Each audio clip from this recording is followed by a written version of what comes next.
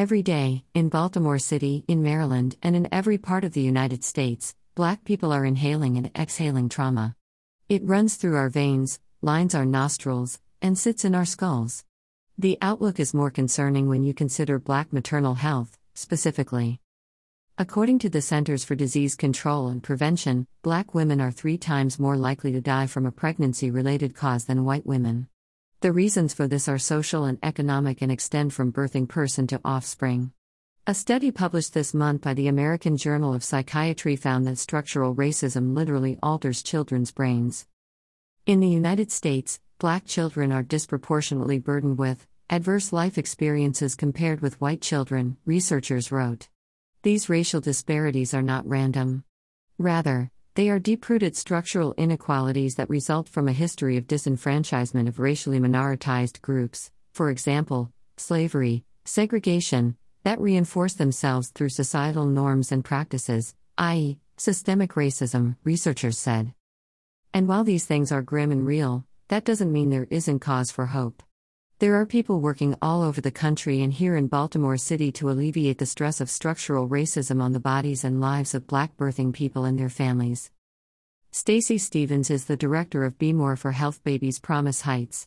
There is a citywide Be More for Healthy Babies initiative, which began in 2012, but there are also place-based offshoots that focus on parts of the city where life is especially hard for birthing people and their offspring.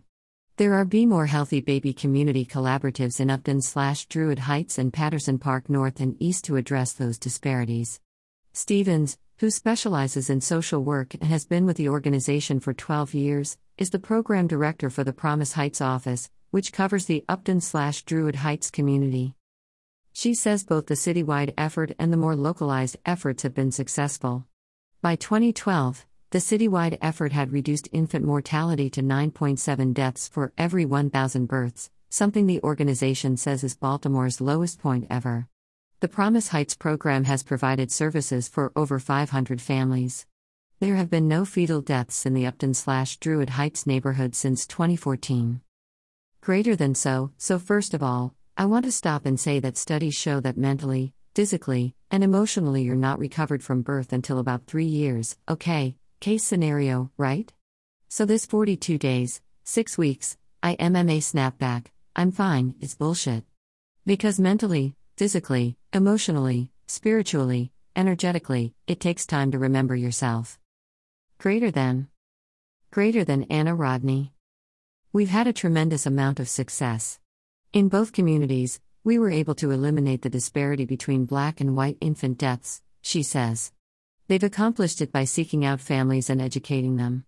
She says once organizers teach birthing people and their families, those people then often want to spread the word themselves.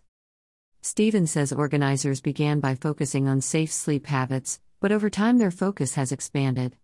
Now, they educate about keeping the home environment safe, for example, limiting the amount of secondhand smoke a pregnant person is exposed to, the dangers of stress, and even the toll gun violence can take.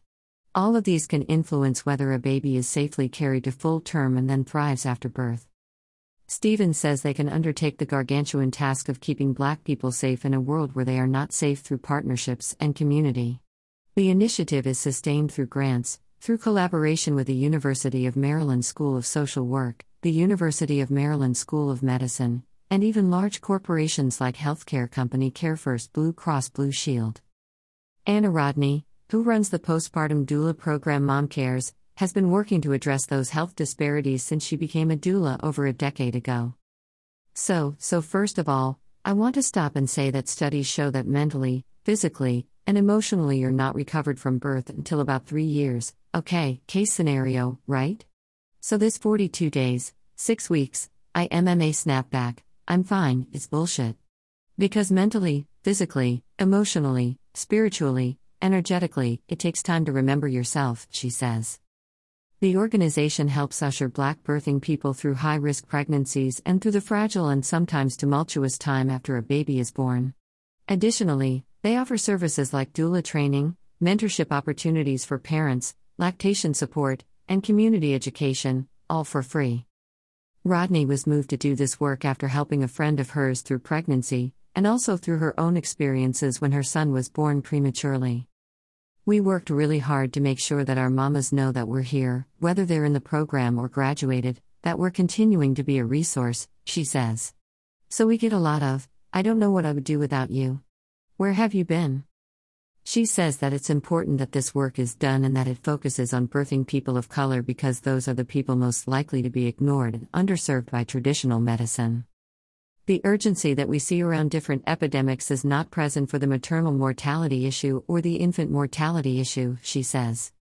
There have been a number of campaigns throughout history that have sought to create a caricature of the Black woman, and that has impacted the way that we are seen, the way that we are treated, the way in which we are listened to and received. The Baltimore Abortion Fund addresses maternal health in other ways that are still important, although perhaps less direct, making sure that people who don't want to give birth don't have to. One statistic that sometimes surprises people is that the majority of abortion patients are already parents, says Priya Chattopadhyay, the organization's communications manager. So they already have children of their own. And pregnancy can put a big strain on parents physically, mentally, and financially, especially for those who have recently given birth. No one should have to accept those challenges simply because they can't afford or access abortion. The Baltimore Abortion Fund, as its name implies, helps access money for people who want to get abortions. They also provide other means of support like arranging rides and childcare, or translation assistance. The organization often helps people coming into Maryland from states where abortions are banned, but they also help people who live here, too. There's kind of a concentration of cluster of abortion clinics in metropolitan areas, and access in other parts of the state, or rural and remote parts of the state, is very limited, Chattopadhyay says. A lot of the support we provide is just logistical support to people who would otherwise have to find some way on public transit. And again, much of their work is tied to community building.